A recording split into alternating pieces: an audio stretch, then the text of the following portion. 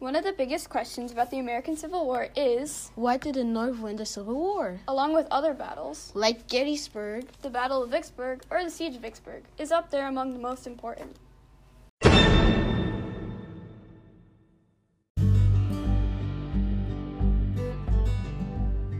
Two, History of the American Civil War, the Battle of Vicksburg.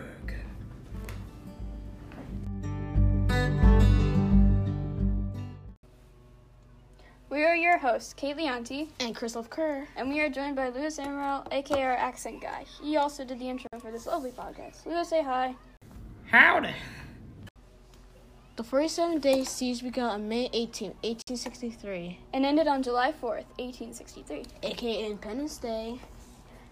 For 81 years after the Siege of Vicksburg, the city of Vicksburg didn't celebrate Independence Day. The battle took place in Warren County, Mississippi, near the Mississippi River. Why was the Mississippi River so important? Well, I'm glad you asked.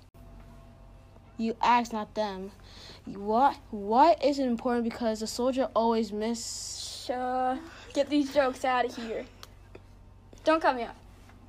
Well, the Mississippi River was a key point for the North's offensive Anaconda Plan. The Anaconda Plan is named after the predator that hisses, the serpent. That's every snake, though. They hiss. Also, specifically the anaconda. Yeah, and it squeezed its prey to death. Wasn't there another flag that had a snake on it and said, "Don't tread on me"? Oh, that was a rattlesnake in a completely different war. Fine, okay, that's similar, though. The Anaconda Plan had 3 parts. First, to blockade the southern and eastern ports in the Confederate States to prevent trading with other countries. Second, to split south in half by controlling the Mississippi River. Third, to control the Tennessee Valley and march through Georgia to the coast. If the Union took control of the Mississippi, the CSA's supply from the west will be cut off. Texas, Louisiana, and Arkansas would also be separated from the rest of the CSA. Which will guarantee the Union's victory. Vicksburg was important in both Jefferson Davis and Abraham Lincoln's eyes. Well,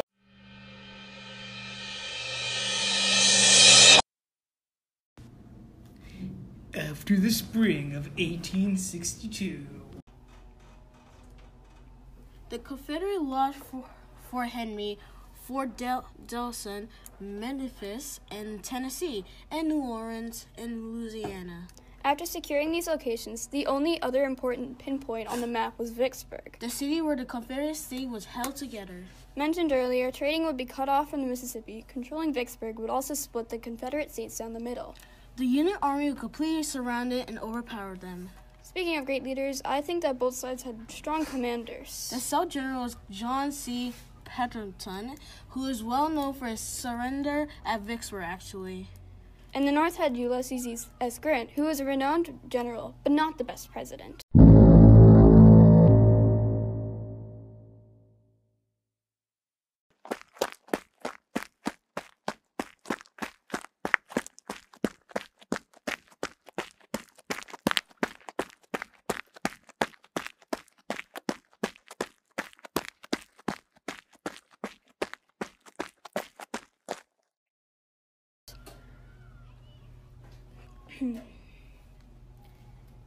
What struck us both was the absence of that concern to be expected, and a sort of relief or suppressed pleasure. After 12 worn-out-looking men sat under the window. What is the news?" I inquired. "Retreat, retreat," they said, in broken English. They were Louisiana Acadians. About 3 o'clock the rush began. I shall never forget that woeful sight of a beaten, demoralized army that came rushing back. Humanity in the last throes of endurance. Excerpt from Dora Miller's diary, May 17, 1863. Before the siege started, Pemberton of the Confederates tried to attack the Union. Without success. On May 18th, Grant's army pushed Pemberton's 30,000 troops into Vicksburg. The army failed to one thing, though, and that's certain. Oh, what's that? The Union failed to take Vicksburg by storm because of how reinforced it was with Confederate soldiers. The Union had a lot of failed attacks on the city of Vicksburg, such as May to June 1862, failed Union naval expedition using ironclads. Using what? Ironclads, which are 19th century warships with armor plating. December 18, 1862. Union failed attempt to subdue Confederate berries. December 1862. Again, failed attempt to take the city of Vicksburg by land. March 1863. Grant attempt to cut a canal around the Vicksburg that will divert the river. Frustrated by their failures, they decided to change their method of attack. Vicksburg is so strong by nature and so well fortified that sufficient force cannot be brought to bear against it to carry it by storm against the present garrison. It must be taken by a regular siege or by starving out the garrison. I have all the force necessary for this if my rear was not threatened. Letter by Ulysses S. Grant to General Stephen A. Hurlburt. Because they couldn't take Vicksburg by storm, the Union resorted to bombing and waiting. And what were they waiting for again? The Union was waiting for Vicksburg to starve, then surrender. During the siege, the citizens of Vicksburg were forced to eat their animals because of their lack of food. The Confederates were determined to keep the Union from taking Vicksburg. The Mississippi River helped the Confederates hold back the Union for a while. The Confederates placed cannons on top of bluffs to prevent attacks from the river. Even though the Confederates had secured Vicksburg, the Union constant bombing caused everyone in the city to stay and hide.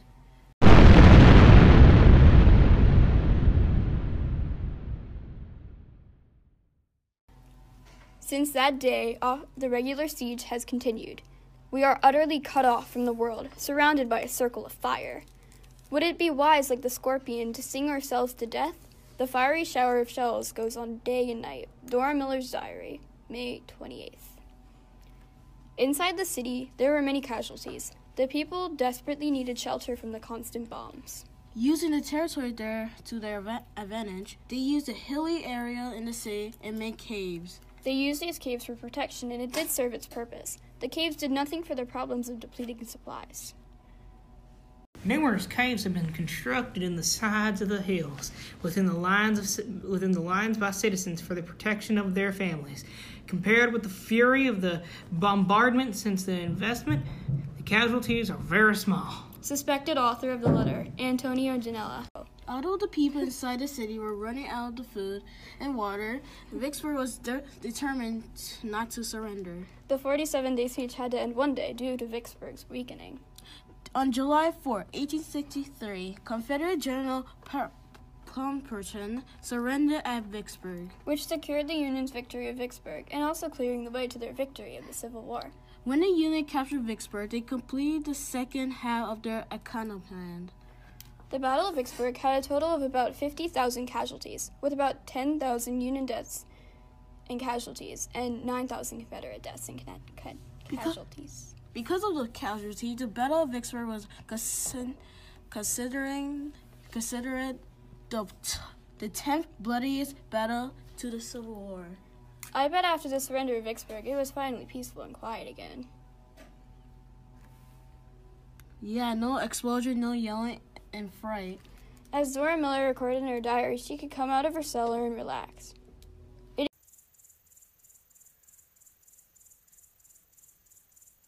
is evening. All is still. Silence and night are at once more united. I can sit at the table in the parlor and write. Dora Miller's diary, July 4th.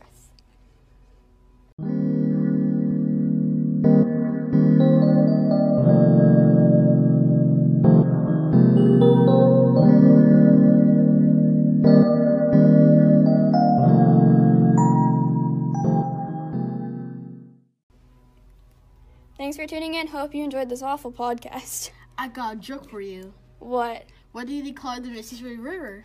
Why? I'm scared. 'Cause every time the soldier tried to take a sip, they missed. Oh my god, stop. This joke empty. Yeet. Lewis, you're not Southern.